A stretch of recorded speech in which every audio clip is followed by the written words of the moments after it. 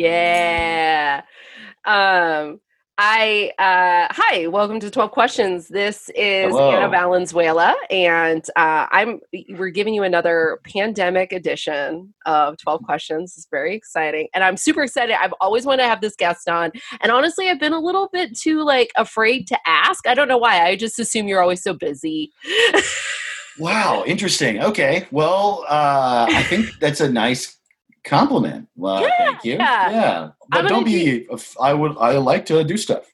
Yeah, well, and one thing we do on this podcast, I let people introduce themselves how they want to be introduced because some people want to remain anonymous on this podcast. So how would you like to introduce yourself? Dave Ross, and I would like to be as not anonymous as possible.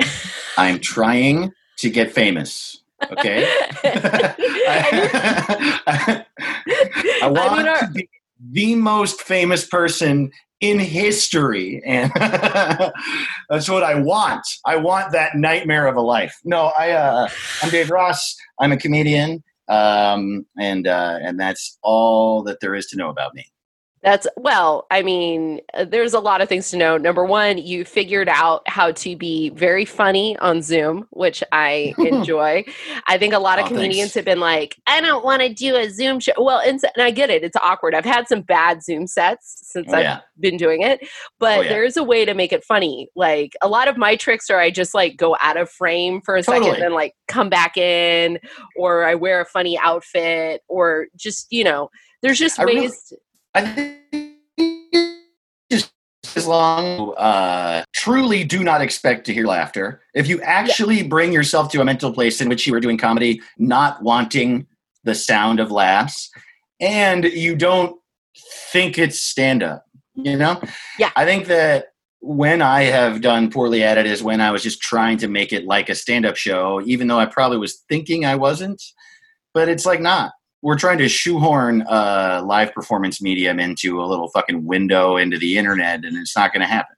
So if you just use the actual format, it can be real fun, but it's hard to remember to do that. Yeah, it has to be more like a sketch or being on a panel show or, somebody, just whatever. But I think funny people have a way of being funny no matter what medium it is. Who knew that sketch comics were going to be the kings of comedy right now? Yeah, well, they did. Apparently. Yeah, they always knew. They're laughing all the way to their computer right now. And they're okay with not getting a laugh anyway, so it's great. Nice, Anna. Fuck yeah. Hell yeah, dude. Yeah. Okay, no, I wouldn't. Shit down a pig. I'm just scared to be a sketch comic. We all. So, one thing we do on this show, we had such a lovely discussion up top. It was very funny. You're very good at interviewing people. Thank you. You got right the fuck into it. You're like, where's your boyfriend? What's happening? Where's your boyfriend? Well, I want to know these things. It's good to know. It's definitely confusing for a lot of people. Sure. If you're listening and you didn't know, I killed him. No, I didn't. He's fine. Yeah, she killed him. Yeah, we just don't live together anymore. That's it. It's fine. As long as it actually is fine and, that's not like a mask you're wearing. What are you talking about? So wait, you live in a trailer now, right? I do. This is the most natural I've felt in Los Angeles. Fun fact about me, grandfather owned a trailer, grandmother owned a trailer. Okay. Stepmom currently lives in a trailer. We slid down the economic spectrum from house to trailer as my dad was dying. I am a third generation trailer queen. Damn. And as soon as I have the scratch, I will be putting myself on a waiting list to buy a trailer in this trailer park because I'm kind of in love with Eagle Rock. I'm like, what took me? Oh no, I know. When I went to that place for the first time, I was really enamored with it. It's it's a trailer park, which I'm not averse to anyway. I mean, whatever. But then also it's adorable and it's tiny. It's weird. It's a very strange little thing. It's a perfect amount of space, I think. I think it's the socially responsible amount of space. We got 2 ladies, 1 cat, 1 dog that's bitten half of the comedy community. Yes. That's a credit in this town if Jackson's bitten you. Oh, Jack. I haven't seen him in a minute. But he's decided he likes me, so it's all working out good. Now, how are you holding up? I'm fine. My lifestyle is one of being home a lot anyway. Because I do the road so much and it just really tires me out. So I'm just used to being at home and kind of breathing in order to recover from a lot of traveling and a lot of work. And also I already had a podcast that was a lot of work, and I had already been done most of the work on starting a solo podcast. My other one, I have a co-host. I'd been doing work on that for a long time and had just sort of been waiting to launch for this reason or that reason. So I both am sort of used to it and have a lot to do. So I'm fine. I'll tell you this though. One of the things I like about quarantining, and that's weird to say because this is clearly a terrible time, but I am and all comedians, we are in every single way being stopped from our weird obsession with constantly being funny. Yes. You know what I mean? The first thing that happened was we couldn't go out and do shows. And so everyone was like, I have to make stuff here. And we started doing these Zoom shows, and those are fun.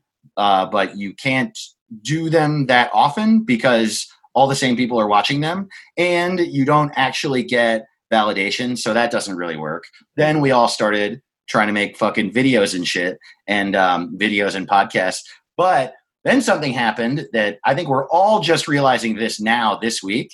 We all thought that because everyone was home, that everyone would be consuming way more online content, but we are learning that it is literally the exact opposite. The amount of likes and views I've gotten on my shit is cut in half, if not more. My friends who run, my buddies who run the Hard Times, that punk comedy thing, their views are way down. And he said, luckily they have savings and shit, but it's people are not they for the first time. Fuck, I shouldn't divulge the financial situation of somebody, but I'm just saying, people who run successful things like them, for example, struggling. Are oh shit, we are not making money right now. That is fucking weird. We always do. So we have now been stopped from even trying to. I had in my brain okay, I'm going to grow my internet following, and then I was stopped from that. And so a big positive of this is as much as I want to find a way to work, to keep my living going, to keep my career going, to try to build up myself as an entity or adapt to this as a comedian, I am not allowed to. And so my options literally are to just rest and be healthy. Those are the only actually fulfilling things we can do. And that's good. Love that. That's incredible. And that leads perfectly into our first question. How are you experiencing that surrender?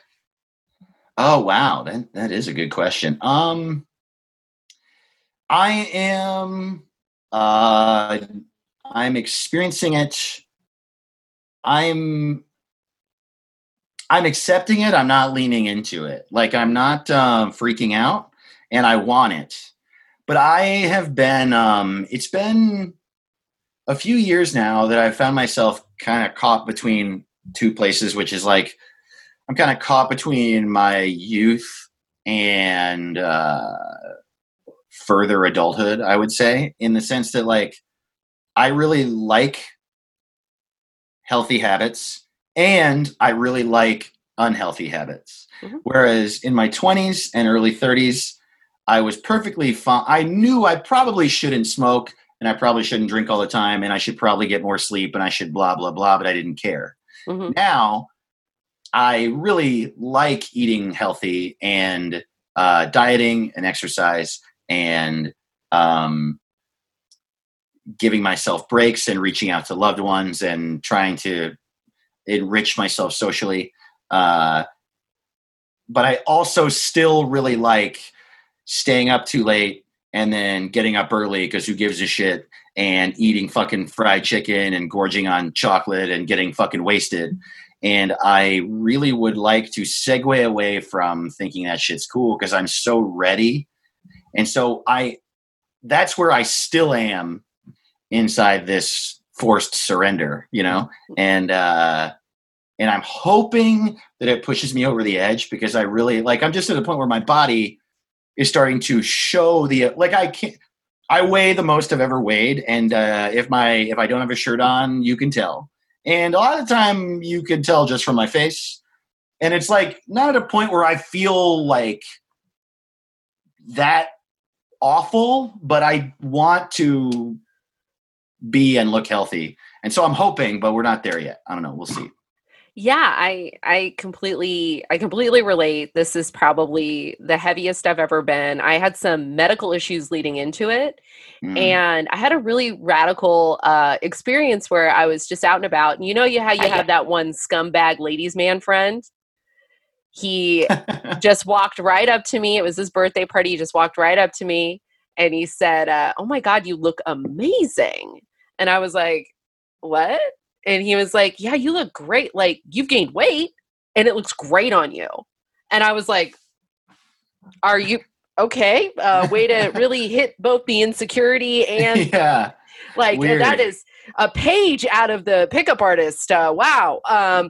But it made me think, as I've been approaching this new balance in quarantine, it's not about, it is about balance, right? So it is about being my healthiest self, which might not be my skinniest self. It might be that I just, I'm doing yoga every day and I'm going for a walk because I can't run anymore. I fucked up my back. I can't do a lot of things that I used to do to escape my feelings of discomfort because I don't drink and I am a fried chicken, chocolate, stay up late watching movies, wake up crazy early, put myself in a hungry, angry, lonely, tired spot. Right. That's how I get turned, I suppose. I'm gonna have a Red Bull. We did a comedy show on Halloween, and I ate so much Mexican candy. If you want to know exactly what I'm like on stimulants, that is it. I ate so much candy. I was on stage just just screaming the whole time.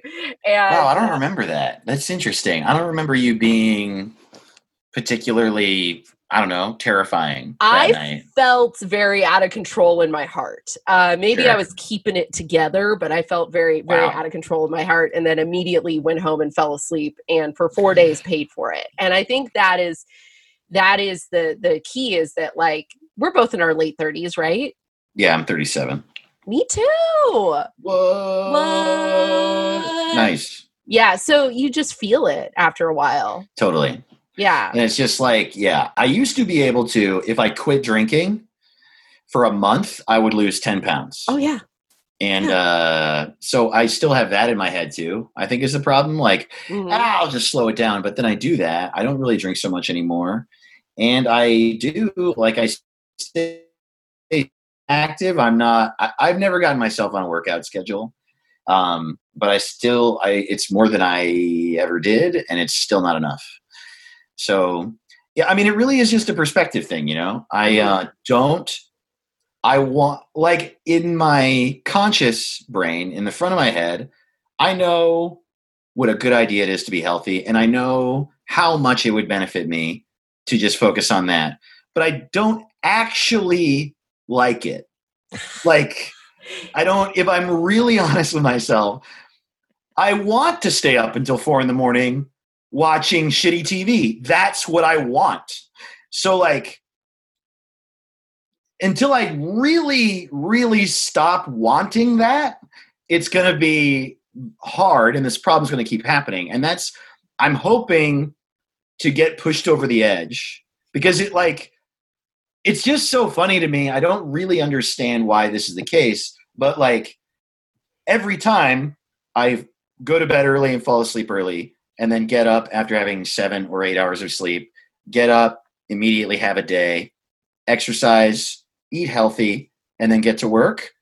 Every time I do that, I have a great day, and I'm so productive, and I feel wonderful at the end of the day. And then I tend to reward myself at the end of that day by staying up till 4 a.m. eating fucking crackers. And I don't know what to do to end that.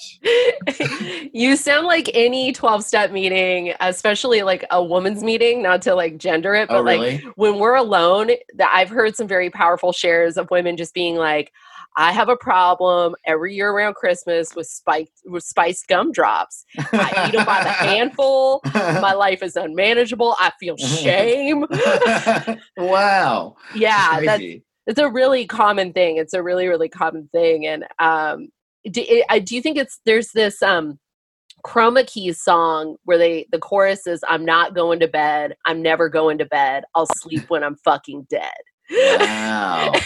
And when I heard that, I was like, if there was a soundtrack to my life, that is on it. Totally. When I was younger, I would have thought that partying. I mean, I wish it were partying, but I don't want to party anymore. I want to be alone and up for no reason. None. It would be, I mean, there are so many better reasons. Like every now and then, I'll stay up really late because I'm finishing editing a thing or something like that. And that I wish I wouldn't do too. I could just get a good night's sleep and do it in the morning. I think that's the other thing is that I'm late to a lot of appointments and shit also. And I think that I just don't think that time exists. My brain like truly thinks that at every moment it is always the same time and no time has passed. And so why wouldn't I do whatever I want right now? Sleep isn't real. There is no tomorrow, ever. That's like really, that's really how my brain works.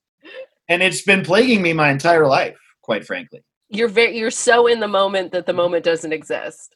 It is the only moment that ever was. Yeah. Yeah. So there is no other moment. There is no moment that was ever before it. It just always has been this moment. There is no sun, so it cannot set. Well, with that fun thinking in mind, what's been, because you've lived a life. One reason why I've always wanted to interview you is that you've lived a life. I feel like every time you're on stage, I relate so much to what you have to say about like your family situation, like the way you were raised, like your 20s. Like I'm always like, oh yeah, this is definitely a person I would have broken into a car with. Wow, funny. Were you breaking into cars? I never committed that type of crime. I never robbed or stole. I was a really good shoplifter, and I was really good at making. Because when I used to drink, I was underage, so the only way I could get booze is just shoplifting it. Wow, I was very good at it. Yeah, sure. And I mean, I have definitely stolen from people. Which is worse, which is way worse than stealing from a store. That's how you practice stealing from a store. You steal from your friends. Yeah, exactly. Oh. And I mean, it was just the culture I was in. It happened to me too. Man, I got banned for life from Siena College in upstate New York. And I can tell that story happily if you want. But when I was banned, I got a certificate of persona non grata. They gave me a piece of paper that said I was banned. Wow. And I framed it and I put it on my wall in my house because, of course, I did. I was a fucking dumbass. And then someone stole that from my and after that, I was like, all right, well, I deserve that.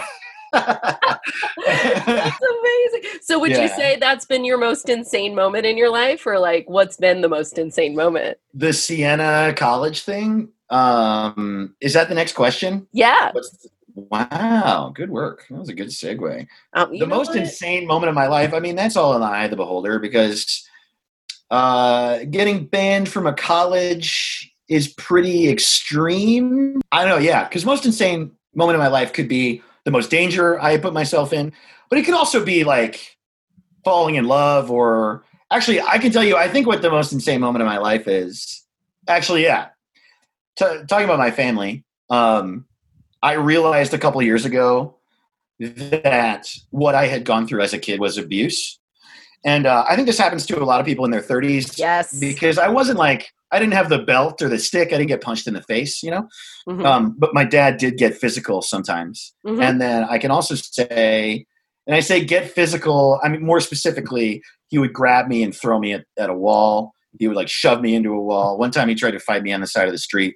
Was your dad and my dad like buddies? Because that was my mom was a puncher. My mom was a belt person. She was a hitter. But my dad was a pick you up and throw you into a wall person. Man. Yeah. I mean, I think that my guess is that it's people who don't want to be violent, but still cannot control. So it's like a way of doing it, but it doesn't. Well, it's the reason it's difficult for us. It doesn't feel you're not getting hit. That only happened a handful of times. What's funny is that the verbal abuse and the sort of like emotional letting me think everything was my fault, living in fear shit was the worst part.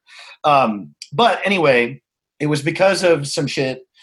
Someone that I was very close with went through some shit and it was abuse, and I went through the same thing. And in order to be there for them, I had to call it abuse, and it like forced me to be like, oh, this was abuse. It was 2 years ago. It was very difficult. It like, having gone through it, you would think that I could cope with labeling it, but labeling it was one of the hardest parts of coping with it. And Absolutely. So anyway, probably the most insane moment of my life. I hadn't gone home until this last Christmas since realizing that. Wow. And I was, and you know, my relationship with my parents is complicated because it's not like that shit was constant. They love me and I love them. And, you know, that's what those relationships are like. And I hadn't talked about it at all. And I was laying in their guest bedroom, just like, I hadn't thought about it, but of course, showing up at that house, having not been there since realizing that, I was just like running through a fucking trigger factory. I was just like panicking and I couldn't sleep. And I was like calling friends, like, what is wrong with me? I'm a grown up. I've dealt with problems. Why am I fucking losing my mind right now? So Christmas morning, my dad started talking about someone else who has gone through abuse. And I was like, you abused me when I was a kid, motherfucker. I just like said it to my dad. It was great. I didn't say it exactly like that. I don't remember the wording, but it was the reason I dialed it back because it would have been crazy for me to yell motherfucker because my mother was sitting there. But I was like, but I was like, you did this to me when I was a kid. And my dad's response was, he looked at me and he goes, you know I did. And I'm sorry. And I hated myself for it then. And I hate myself for it now. And I'm just so sorry. And I just burst into tears. I'm like bawling and I'm like thanking him for apologizing. And we talked about it a little more. We were getting into it more. My mom interjected while I was talking to correct me on something. And my dad literally goes, no. Please don't interrupt him. Please don't disagree with him. We have to hear him. This is what he went through. It's very important that we hear him. And I was like, how is this happening?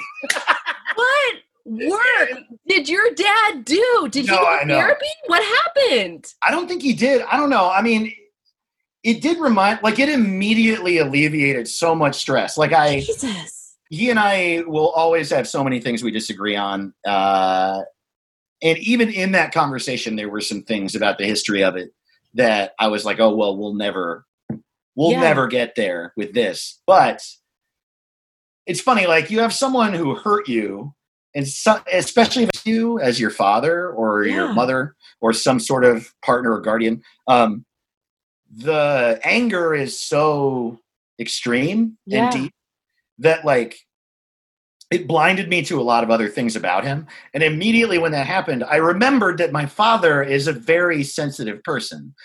Matter of fact, the reason this happened is how sensitive he is.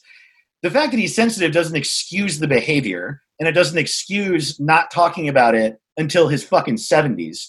But like him saying that removed the pressure and the anger to such a degree that I was like, oh yeah, this actually is a person I can talk to. Yeah. I just can't talk to him all the time, and I can't talk to him under certain parameters.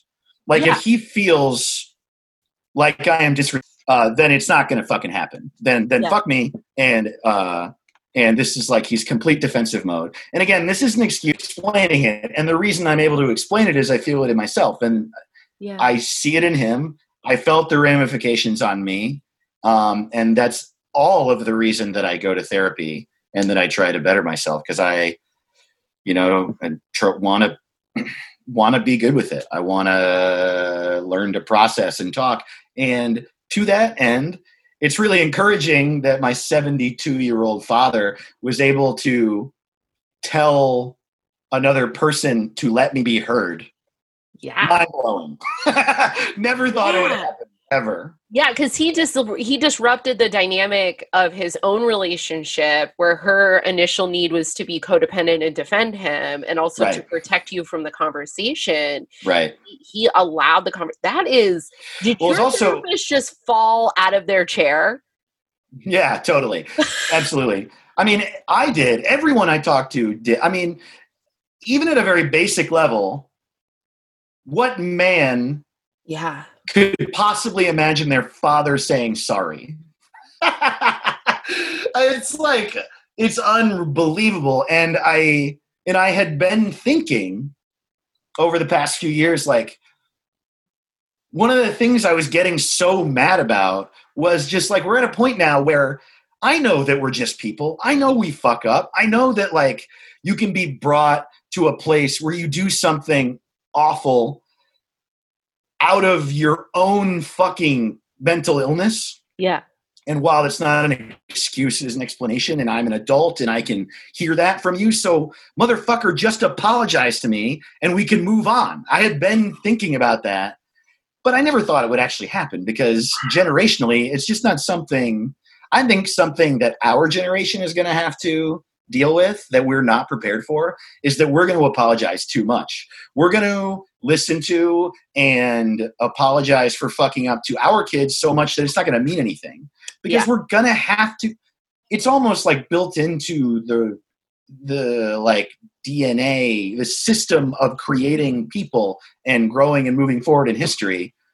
That tension between parents and kids, it like almost has to be there. So like it's going to happen whether we want it to or not. And then we are going to be fucking up in a whole other way. Mm-hmm. And we're going to have to figure out how to process that and be good about that. And it's probably going to take us until we're fucking 72, if at all, which is sad and shitty to think. And I hope that's not true, but I don't know. I think it is.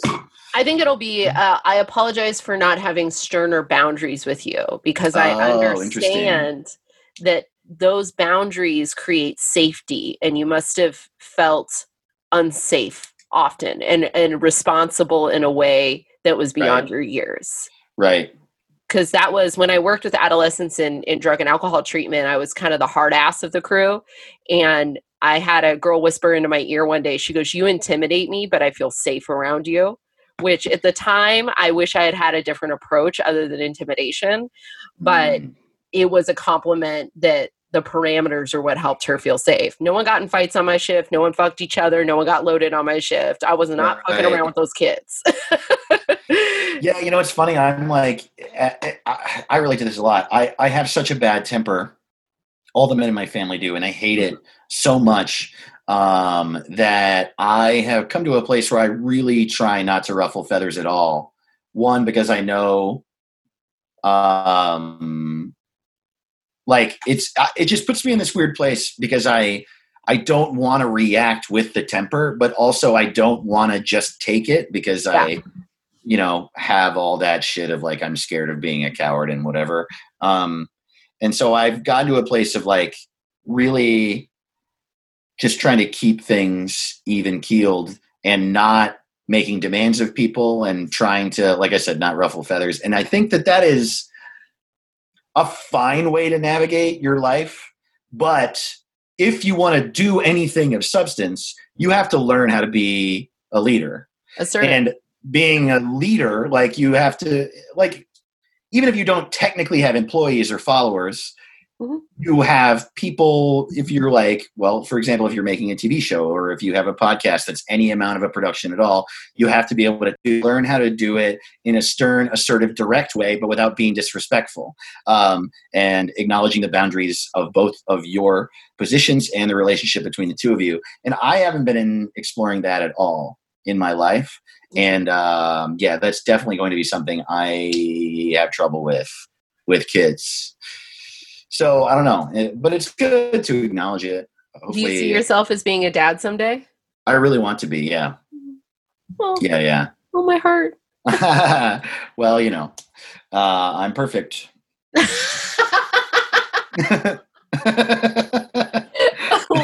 With that being said, since you are so perfect, how do you make decisions in your life? How do I make decisions? Oh, well, something happens that requires a decision. I immediately know what the decision is. Me. I procrastinate it for 4 days, and then I begrudgingly do it. I fucking love that. Yeah. I like right now, someone that I'm close to did something that I don't like, publicly. And it was brought to my attention and I knew I was going to have to talk to them about it. Someone said something offensive to another person and it's like hard to describe. I don't know. I just don't want to tell you who it is or what happened. So I'm not. Well, was it racist, sexist, classist? Homophobic. Someone said in a non-homophobic context said a gay slur.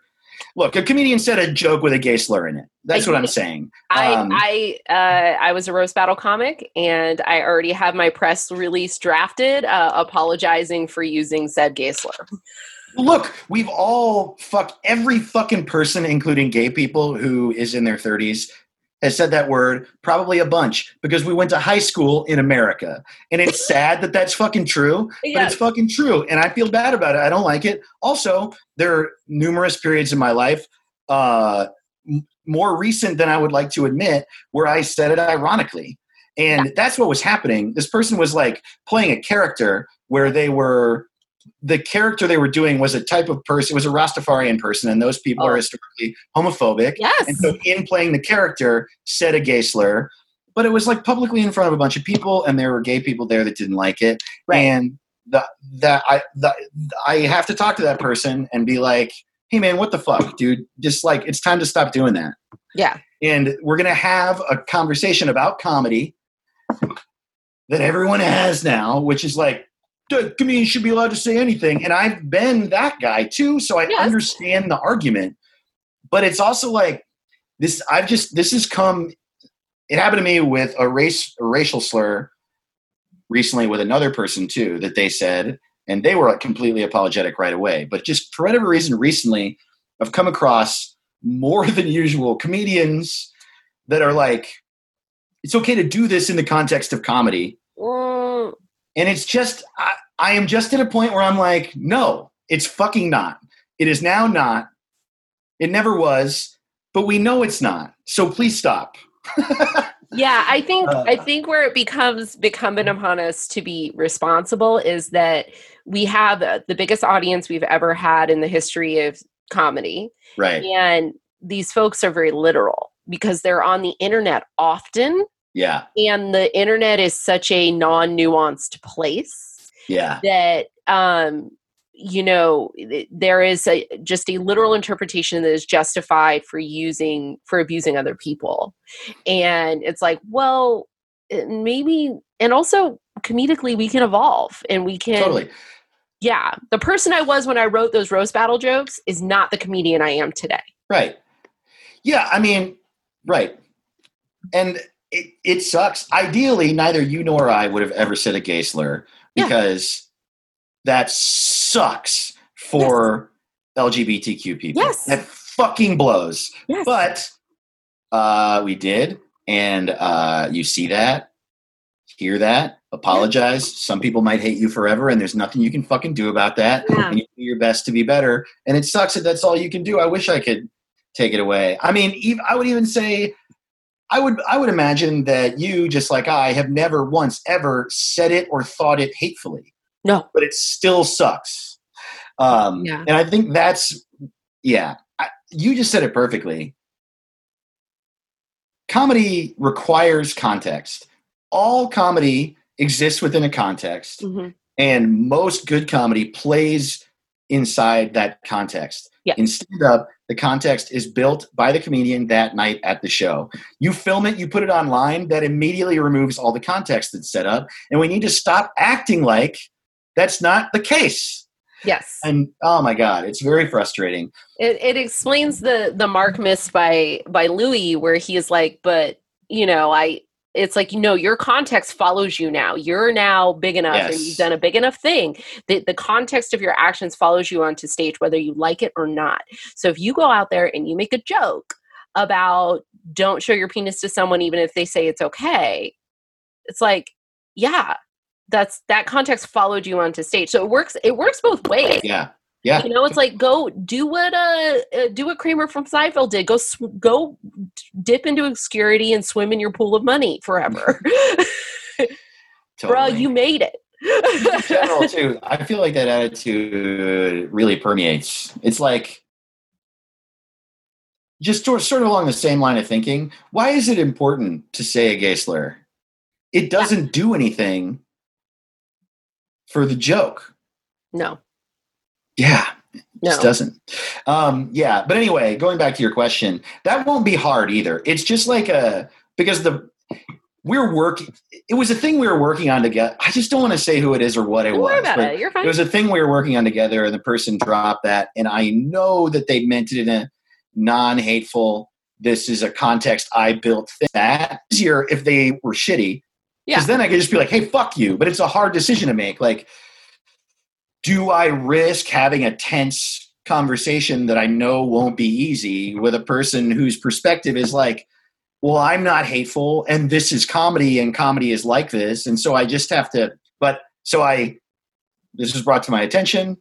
I decided like that was wrong, and I have to talk to them about it so it doesn't happen again. And in the past 4 days, I felt very stressed out and annoyed. And then today I was like, too much time has gone by of me feeling stressed out. I have to actually execute the decision I made. Because I think what's happening in my brain is that I'm hoping that the decision won't have to be made. Like, I can procrastinate long enough that it will solve itself.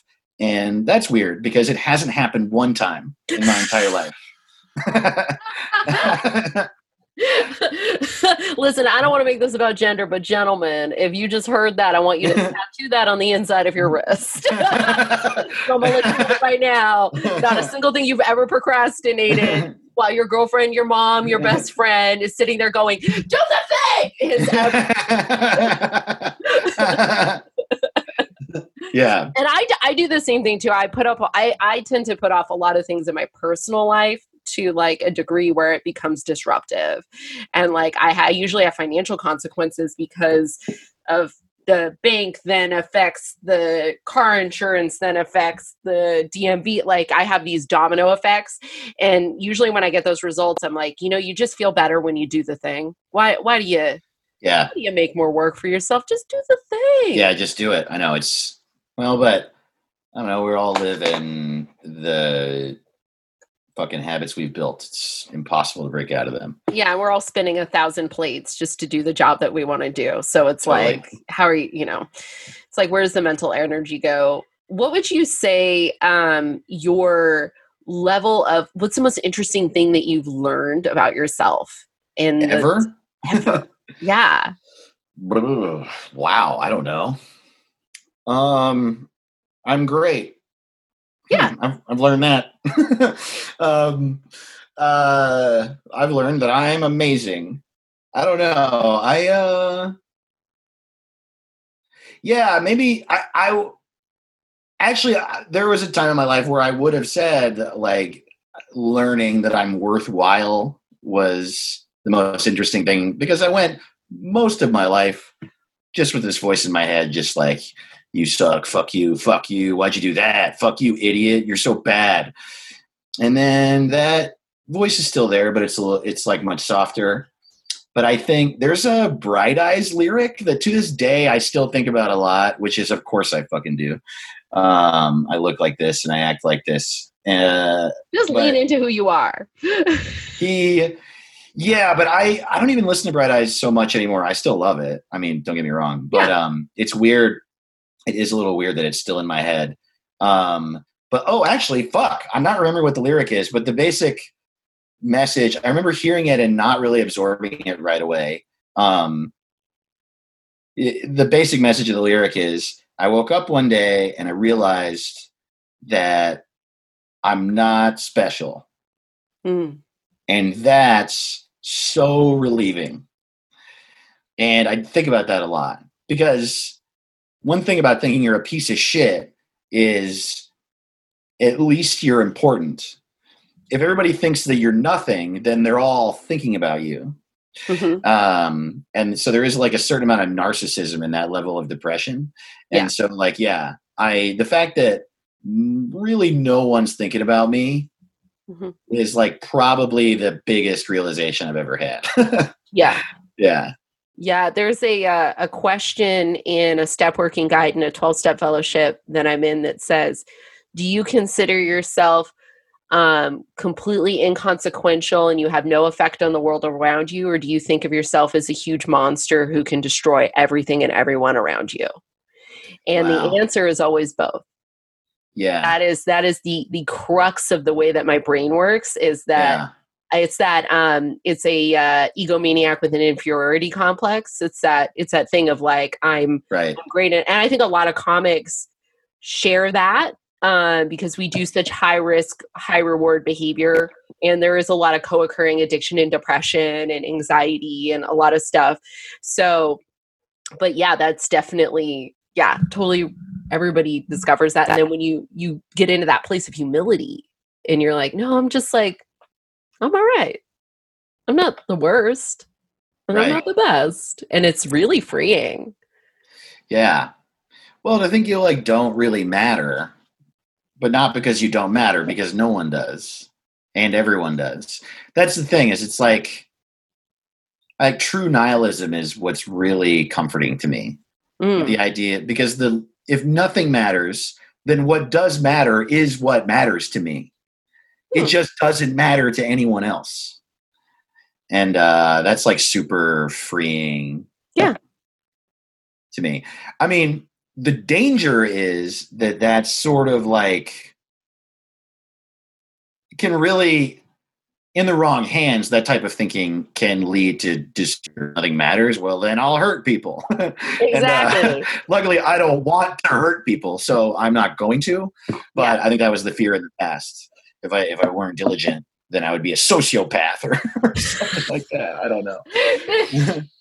It's every time I meet with my therapist, because I have my grandmother and probably my mom had borderline personality disorder, and every time I meet with my my therapist, I'm like, do I have it? She's like, Anna, I'm like, seriously, do I have a personality disorder? You gotta tell me. And she's like, the fact that you're asking means that you don't.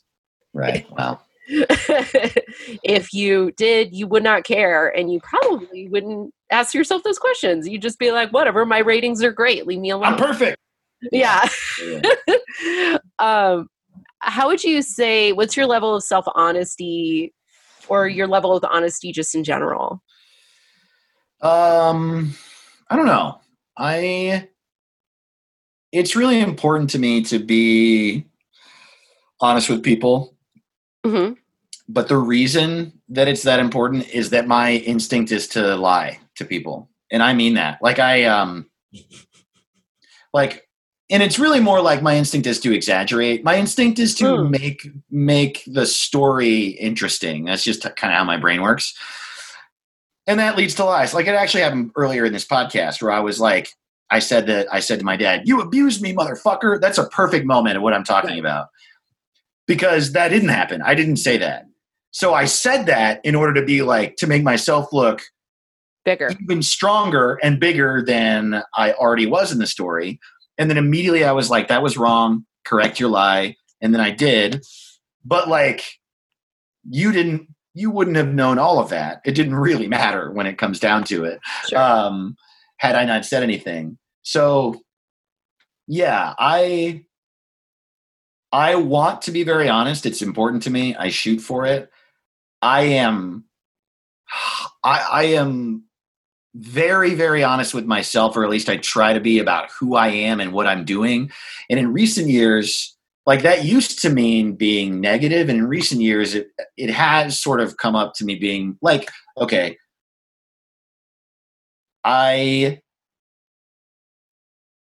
with comedy, I can talk about it more easily. I've gone through 3 phases of it. And at the beginning of comedy, I was like, I have to be honest with myself about my sets. Mm-hmm. And what that meant to me was to always think I was bombing, and to tell myself that when I sucked, to not let myself off the hook. Don't blame the audience, all that shit. And that just sort of metastasized into me always berating myself. Mm-hmm. So then I was one day, I was like, well, and then I would say that to people who asked me how my sets went too. I would be like, oh, I bombed. I was always telling them I bombed. And then one day I realized that, like, most people don't see your sets. And if you're always telling people you bombed, then they're just going to think you bomb all the time. And so I should start being honest with people about when I think I did really well too. Mm-hmm. And so then I went through this period where I would be like, oh, I did really well. That was a good set. And I would say that to myself too. But those were the only 2 types of sets I could have in my mind still. Now I'm at a place where I think that I can be actually pretty objectively honest about how a set went and shit about my career in general. Mm-hmm. I can be like, yeah, that was fine. That was okay. I give myself a C-, that kind of shit. Mm-hmm. And I try really hard to do that throughout my life. Though I know I fuck up a lot. Yeah. I'm right there with you. I do the same thing. Somebody else say to me, oh, that was a good set. And I would be like, at first I would say, oh, you're being very kind, which is my way of deflecting the compliment. And now I've started to say, if I know I had a tough set, to say, like, it was tough. It was about a B-, and I like an A+. So to, like, kind of say that, I use the same kind of letter grade system, or like, it was a C, but sometimes it's just a C, like, I was not good at anatomy in college. I was happy to get my C- and get the fuck out of there. So, like, sometimes, or one time I was on a show in Vegas, and I had a real rough set. There was a heckler and the crowd sucked. It was just like, it was really bad. Normally I love a heckler. I'm like, heckle me, come for me. I love you. I will make this show very fun. But I stayed for the entire show to see how every comic did after me. And I'm really glad I did that, because they all struggled. Right. I mean, at one point the feature was like, this feels like work. You're making me work, and it's not fun work. And I was like, I think we all have those moments. And sometimes I don't want to blame the audience, but sometimes you got to be like, this collection of people shouldn't be together ever again. Like all of you are perfect, beautiful snowflakes the way you are, but you should not show up for live entertainment together as a group ever again. Well, yeah, they're all individual people. Yes. Sometimes they're not gonna vibe with you as an entity. Yeah. That's true. Also, sometimes you just eat shit. Yeah. I try to, like, really acknowledge if I'm nervous, which I do. Like, I still get nervous sometimes. Mm-hmm. And it's not even. It's like sometimes it's for big shit. Sometimes it's not. Sometimes it's just at some fucking bar show. Mm-hmm. I'm not going to be 100%, and I know it going into it. I'm getting a B tops if that's how I feel in that situation, unless it's a long set and something can pull me out of it. I think it's good to be like, I didn't do my best. I did not do my fucking best. You ever celebrate the bomb? I've done this Oh, one. sure. I'm like, whoo! Oh, yeah. Oh, I bombed hard. There is no, here's another craziest moment of my life thing. I don't know if you have had this happen to you yet. Please tell me if it has. But there's a unique, singular experience that you can only have if you are a comedian who's been doing it for a minute. Okay. And that is the feeling of bombing for an hour. Of like for a whole, you have? Dude. The first time I ever headlined, and I brought Brian Simpson with me because I knew I was going to do bad, and I wanted him to give me notes back. And he was like, he goes, so how do you think that went? I was like, not great. And he was like, I'm glad you're aware. What do you could have done differently? And I was like, he's great, man. I like his attitude about comedy a lot.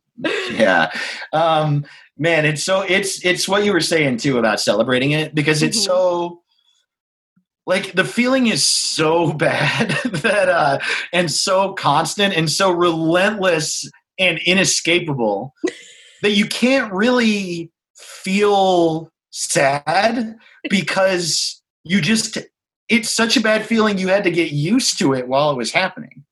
Yes. It feels like you got hit by a fucking train. Like it's happened to me, I think 3 times. And I mean, in order to bomb for a whole hour, real bomb, no one laughs. Everything has to go wrong. Like the show has to be bad. The audience has to not come together as an audience, and they have to hate you. And the only thing they can come together on is a hatred of you. They have to hate you. They have to feel uncomfortable. They have to not like you. They have to not want to be there. And you have to do very badly. Even if only one of those factors is removed, you'll get some laughs. But everything has to go wrong. And so, it happened to me in Louisville. It happened to me in St. Louis. And what club in St. Louis? No, it was in St. Louis, maybe I shouldn't count that because it was my second time ever headlining. It was a Monday. There were 10 people in the room. They were all comics. And afterward, but the thing about that one that was really tough was that I just really ate shit. Someone had their dog, and the dog wasn't even barking. You know what I mean? Like, the dog was like, fuck this. And then the comics took me to an open mic at a lesbian bar, and I was like, hell yeah, I love lesbian bars, which I do. And I was like, this is my shit. This is going to be dope. And they all killed, and I bombed there. So I was just like, what? Oh my God. What a nightmare. Just taken the L and gone home to your hotel. Seriously. A hotel. I didn't have a hotel to stay at. Come on. Yeah. Oh my God, dude. And I just sat at the bar, at the lesbian bar, and I got a beer, and they were like, what's going on? And I was like, I'm bad. I feel bad. And everyone who came up, and they would be like, hey, so you're visiting? And I would be like, I don't want to talk about anything except the fact that I bombed all night. And that dude over there who's talking about how he hits his kids is killing. That is my favorite context to bomb in, is traveling a long distance and then watching somebody kill who's like, y'all beat your kids. Yeah, of course I do. Everyone does. Oh my God, dude. That's amazing. It's such a crazy feeling. What is your experience of fear and anxiety? Like in that context or in any other context? I mean, the context we're in now is pretty crazy. Pretty constant, but I've learned that, especially from this quarantine, that my fear and anxiety is tied very close to my identity. It's existential, but it's existential as far as my worth as a person. So I'm really not that anxious right now. Yeah. Because there is a looming threat, and that is scary when I think about it, and I could die, and the people I love could die, and that's all like frightening.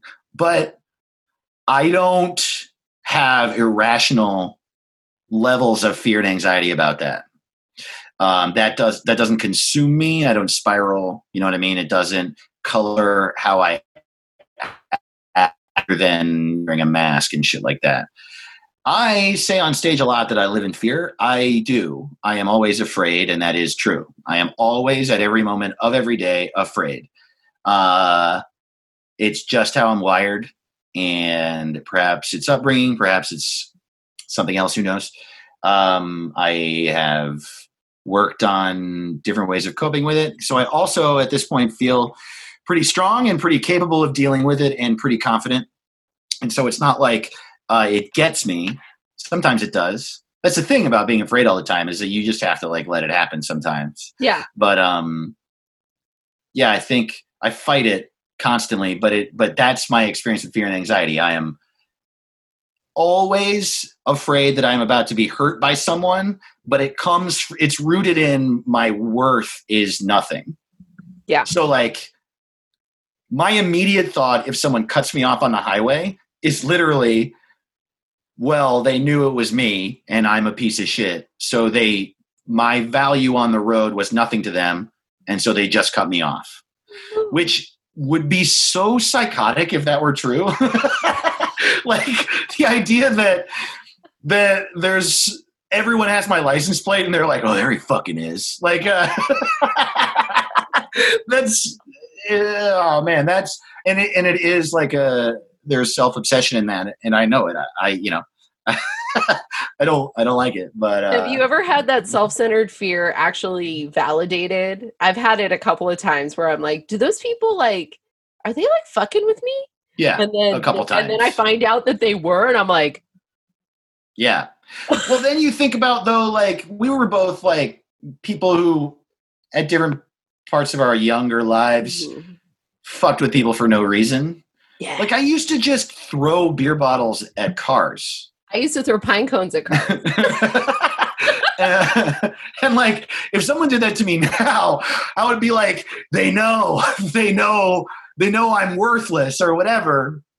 But it was just because they had a BMW and I was blackout drunk and I had a big beef with, the bourgeoisie or whatever fucking bullshit I thought. Fucking mad at classism. Yeah. Yeah, exactly. What, you think you're better than me? Yeah. Yeah. Whereas, like, especially the neighborhoods I was living in, was most likely someone who leased it or worked forever to afford a car that they love. Ugh, what a bad guy. Well, I wouldn't say that you're a bad guy. I think that there are two types of kid in the world that I've encountered. There's the gentleman in my life, Stuart, is a rule follower, and he's a good boy. That's how he describes it. He's like, I'm used to being a good boy and getting a gold star. Wow, and, funny. When I was a kid, I remember very clearly looking, it was the third grade. They pulled me in and they said, Anna, we need to talk to you. My parents were there and I was like, what's going on? They're like, so when we give you an assignment in class, you look at it, you look around the room, and then you just put it in your desk and choose not to do it. And I said, well, it's busy work. Wow. I was like, I'm not interested in it. What are you going to do to me? Wow. And I remember when I was a little kid, one of my earliest memories is being a toddler, walking up to the refrigerator, opening it up, grabbing a raw egg, and hearing my mom say, don't you dare drop that egg. God damn it. You were cruising for a bruising. I will spank you. And I looked at her like a little tiny gangster and just dropped the egg. Whoa. And ran. And ran. That's incredible. And I think some people are born with a rebellious spirit, and it's gotten me into a lot of trouble in my life. It's gotten me fired from a lot of jobs. I can kind of be a little pain in the ass. But what that also means is that when this pandemic causes some sort of uprising in the class system, that means mama's going to throw a brick. Right. Like, I'm going to be out there. Yeah. My grandmother's been arrested for civil disobedience 3 times. Whoa. Cool. And we have a thing in our family where if I get arrested and it's for civil disobedience, she will bail me out and pay for my lawyer. Wow. Yeah. Cool. So, like, I think some people just have that in them and some people don't. And usually the people that don't surround themselves with people who do, because they need that. Yeah, I mean, I will say that I also have a lot of me doing that was more of a rebellion against myself than anything. Yeah. Because I always did my homework and always tried to get an A, and I fucking never cut school once. Really? Ever. Yeah, ever. Wow. I didn't do drugs in high school at all. I don't think I smoked weed until, I did, but not like I did it a couple times. Yeah. And so I think I was really tired of that. And now I'm coming back to more of a rule following place, truly. Interesting. And I can tell you that I do surround myself with people. When you said throw a brick, I filled me with fear because I'll get in trouble. I don't want to get in trouble. Then they'll take my gold star away. I keep wanting to tweet, I can tell which one of you has been arrested, which one of you hasn't. Right. Because totally. This pandemic feels like that moment when you're getting slid into the car and you're like, well, this is what we're doing. And I have no control. I will say I have felt that way about our world, our like liberal bubble artist comedy world for a few years now. Oh yeah. David Borey has a great joke about it, or I don't know if he still does it, but he's one of my favorite comics working right now. And he's so funny. And I just saw him do this set once where he was like, everyone's talking about punching Nazis, and I have no problem with that. But I do want to say that I'm not sure you fucking white liberals are about that life. and I lost my mind. I laughed so hard, and it didn't do well the night I saw it because everyone in the crowd, I think, are people who they want to believe they can punch a Nazi, but they've never thrown a punch in their life. Exactly. And I mean, I do think that there's been a lot. The internet has done this. There's been a lot of posturing by people that don't have to back it up.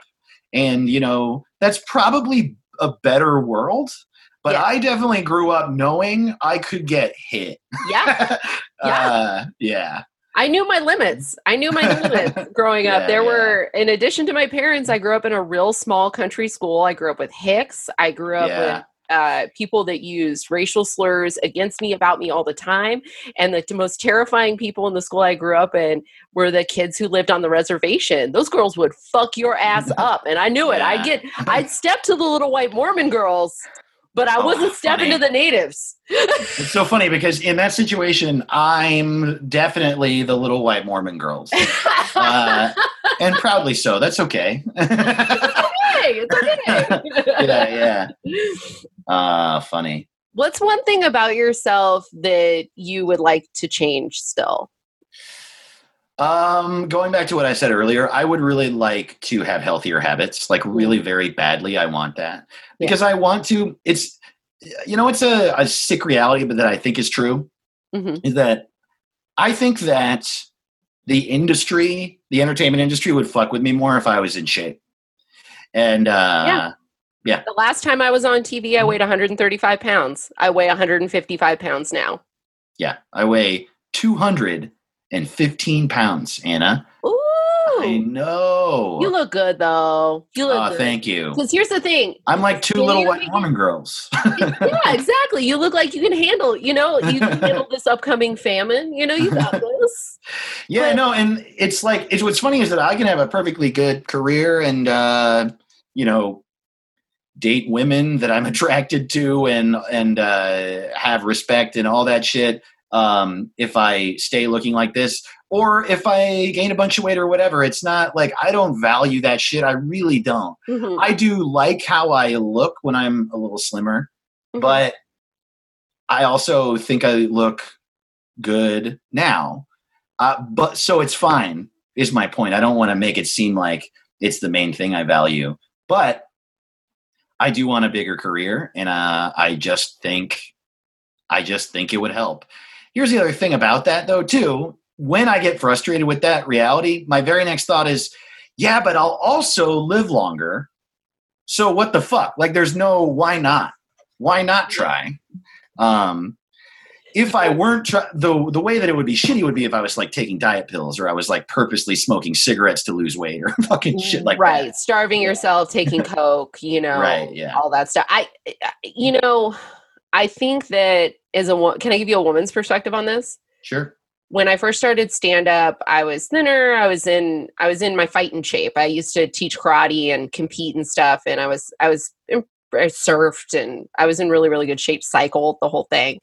And I would get this a lot. I would get off stage and people would go, "Wow, when you got on stage, I didn't think you'd be funny because you're pretty." And I'm like, interesting. And I know I've definitely seen pretty boys go on stage, and I'm like, all right, motherfucker, what you got? What you got? Same. Because there is a privilege in being young and attractive. There truly is. And I think that while we can tell ourselves the industry would fuck with us more for arbitrary reasons, I haven't been doing this as long as you have, obviously, but one of my thoughts to keep in my mind is, Stuart and I, for example, we went in for a hosting job, like a couples hosting job. And the note we got back was, and it was like Levity was putting it on, the note we got back was too funny. Wow. And when that note came back, I was like, oh, this is madness. Like, you brought us in to be funny, and we were too funny.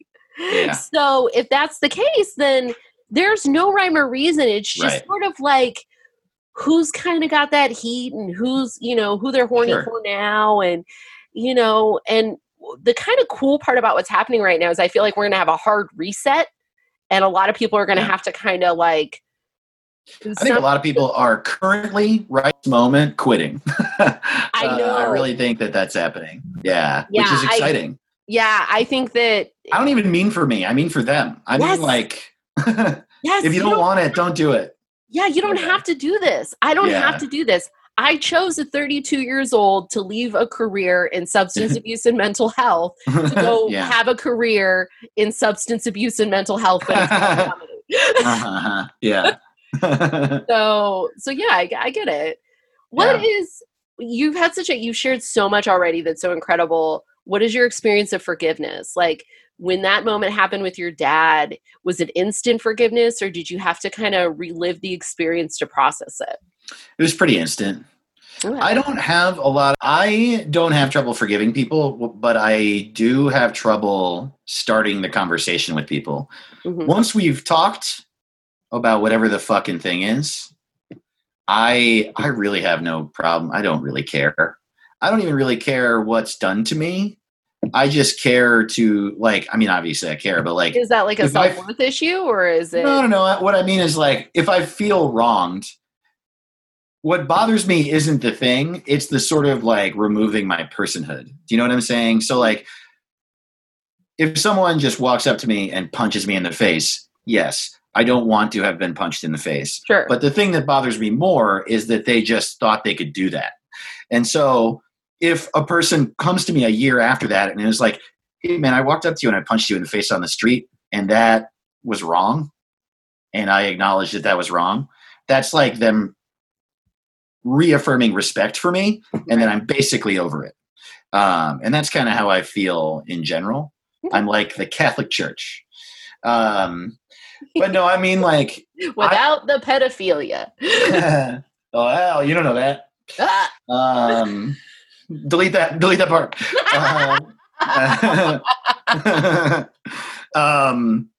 I have a lot of trouble forgiving myself, though. I kind of berate myself for past mistakes pretty constantly. I try to not, but I just do. You know, I'm better and better at it. Yeah. I'm hard on myself. I have low self-esteem. You know, what can I say? Yeah. Yeah. What comic isn't? Right. What is the weirdest apology you've ever given or gotten? Oh, that's a cool question. Damn, I don't know. I think that dad one's pretty wild. I mean, yeah, I don't know if I was like, oh, you opening up on the 9th question. All right, let's get to it. Let's do it. Yeah, I guess that's it. That one is like mind blowing. It was weird in the sense that it never happened. Never happens. It was weird in the sense that it didn't happen, and I lied to you. No, I got about 5% of that from my dad when he was dying. Oh shit! But not anything in that detail, and not anything in the like, let's really talk about it. It was like, I got to get this out of the way because I'm dying. Right. Wow. So, no, it's pretty crazy, pretty monumental for sure. Absolutely. Yeah. It's still a big moment, but I totally, when you were sharing that, I was like, your dad must be very empowered in who he is. Yeah, he must. I look forward to talking to him more as he gets older. Yeah. Yeah. Maybe that was the moment you really became an adult to him. Yeah, I mean, that is true. There is a certain element of like, maybe he had been subconsciously waiting for me to stand up to him. Yeah. I mean, because I hadn't ever called him out. I mean, I had called him out on him being disrespectful to other people, but never to me. So, yeah, I don't know. That's wild. That's so wild.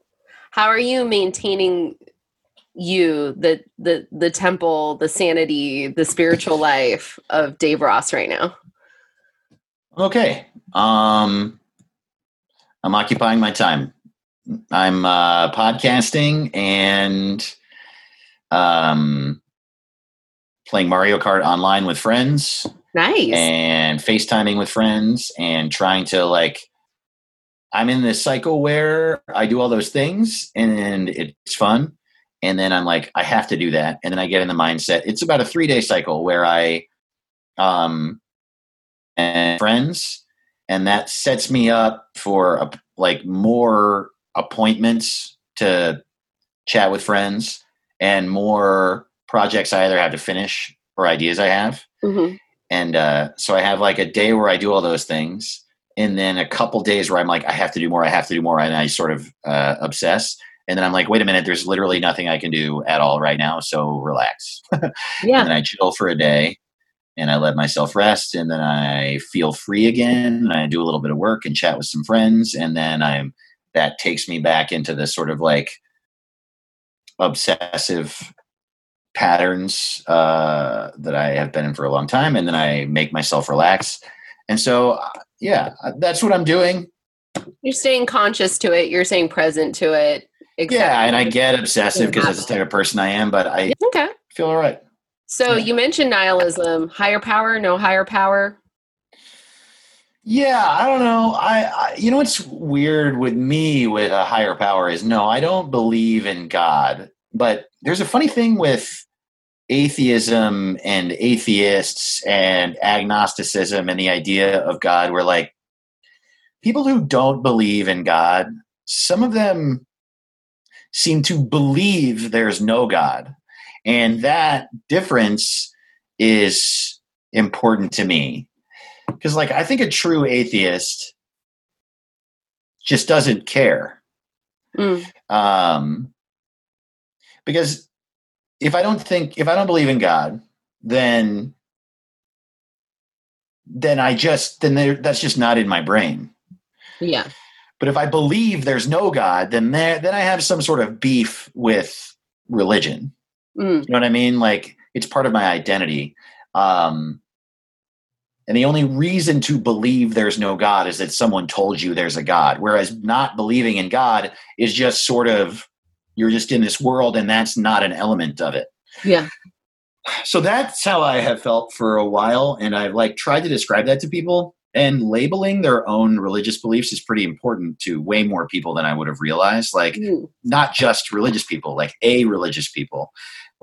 People being well, that's agnosticism. And I'm like, no, look, if there were a God and I saw it, I would be like, okay, sure. Yeah, totally. But I don't entertain that idea because it's just not important to me.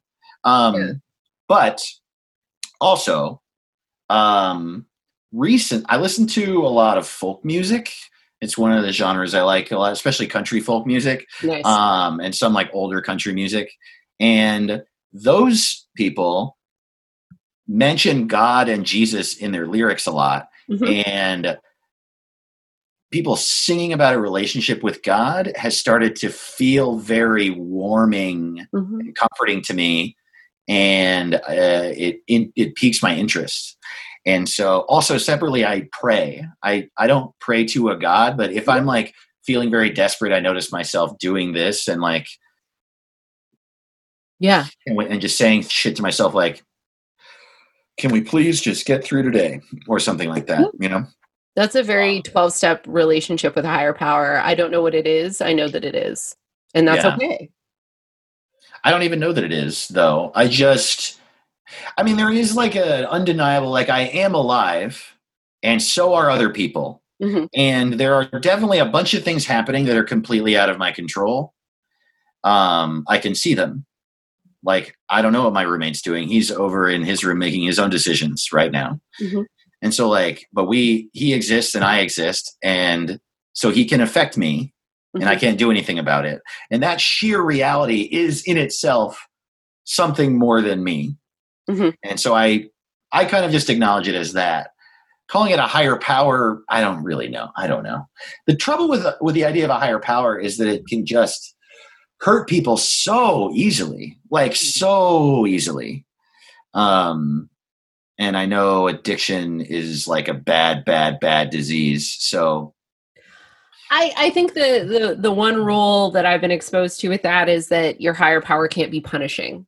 Oh, good. You can't define your higher power as a thing that dispenses justice. Or a thing that dispenses suffering. And in times like this, I think that the higher power that I see comes in. I was watching, this is so stupid. I've been watching TikTok too much. That's how I've been passing the time. And this guy, he's like, hey, I got laid off. I'm a union plumber. And I've been hearing about people who plumbers won't go into their house because they're afraid of COVID-19. So I'm going to go into their house and I'm going to repair some things.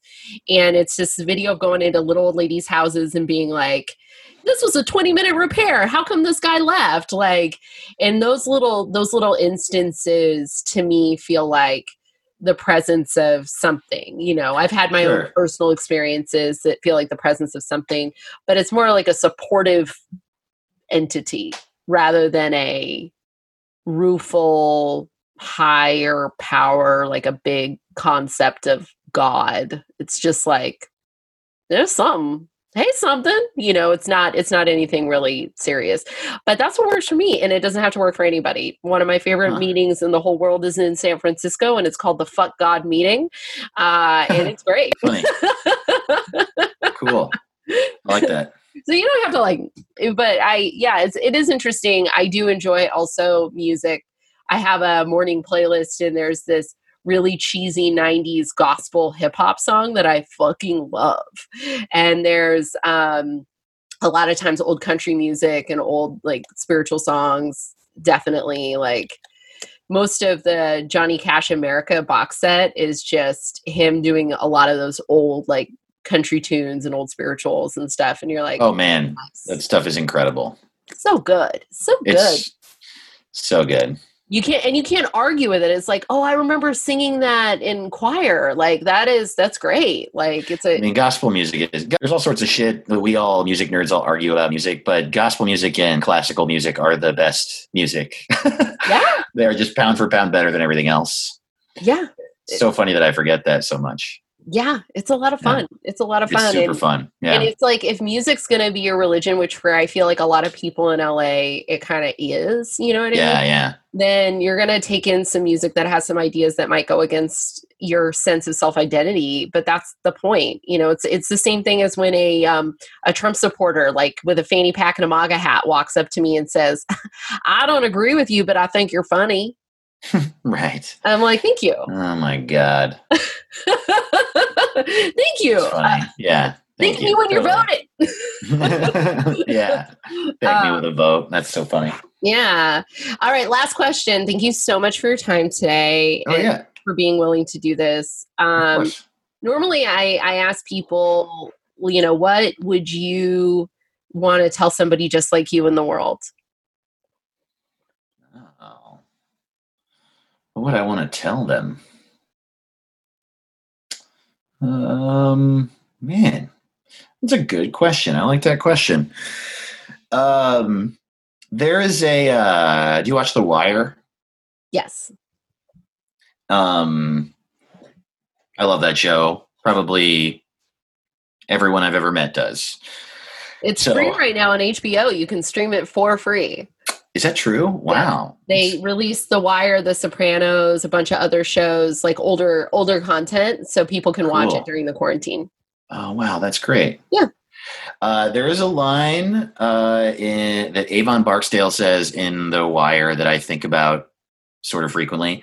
And if you don't know The Wire and you're listening or watching, and I'm sure you do, but just in case you don't, Avon is like the gangster. He runs the entire drug operation in West Baltimore. He's like the kingpin they're trying to capture in season 1 and is like a fucking badass. That's like how he's portrayed, right? And so at some point he and Stringer, his like right-hand man, are talking, and Stringer or somebody leaves and he shakes their hand and he says, "All right, man, take it light, but take it." And I think about that all the time because I really like that approach to life. I aim for it. I don't always hit it, but I like take it light, but take it. Like, don't run from it, but it's going to be okay. I think that's what I would say to other people like me. Oh, I love it. I love it. That was so great, Dave. You've been an incredible guest. Thanks for having me. Super fun. Where can people find you and how can people support you, like monetarily right now? And what podcasts can they listen to? Let them know everything about you right now. Okay, so I have 2 podcasts right now. One has existed for a while, and we just relaunched under a new name. It was called Suicide Buddies. It's now called Y'all Ever. I host it with Hampton Yount. It's so much fun. It's like sort of mental health, sort of advice, sort of us being stupid together. Listen to that. You can subscribe to that Patreon. It's patreon.com/y'allever. And then I also just started my own solo podcast, which the first full-length episode is up this week. Nice. That show is called Get Stupid. And I literally haven't even posted publicly about it yet, but I started my own solo Patreon along with that. Nice. It's patreon.com/Dave to the Ross. And then, so links to both those podcasts are at my website, davetotheross.com. And also, I sell merch from that website if you want to buy a t-shirt or buy my album or something. Also, you can listen to the album on Spotify. Just look me up there. Those are all the ways.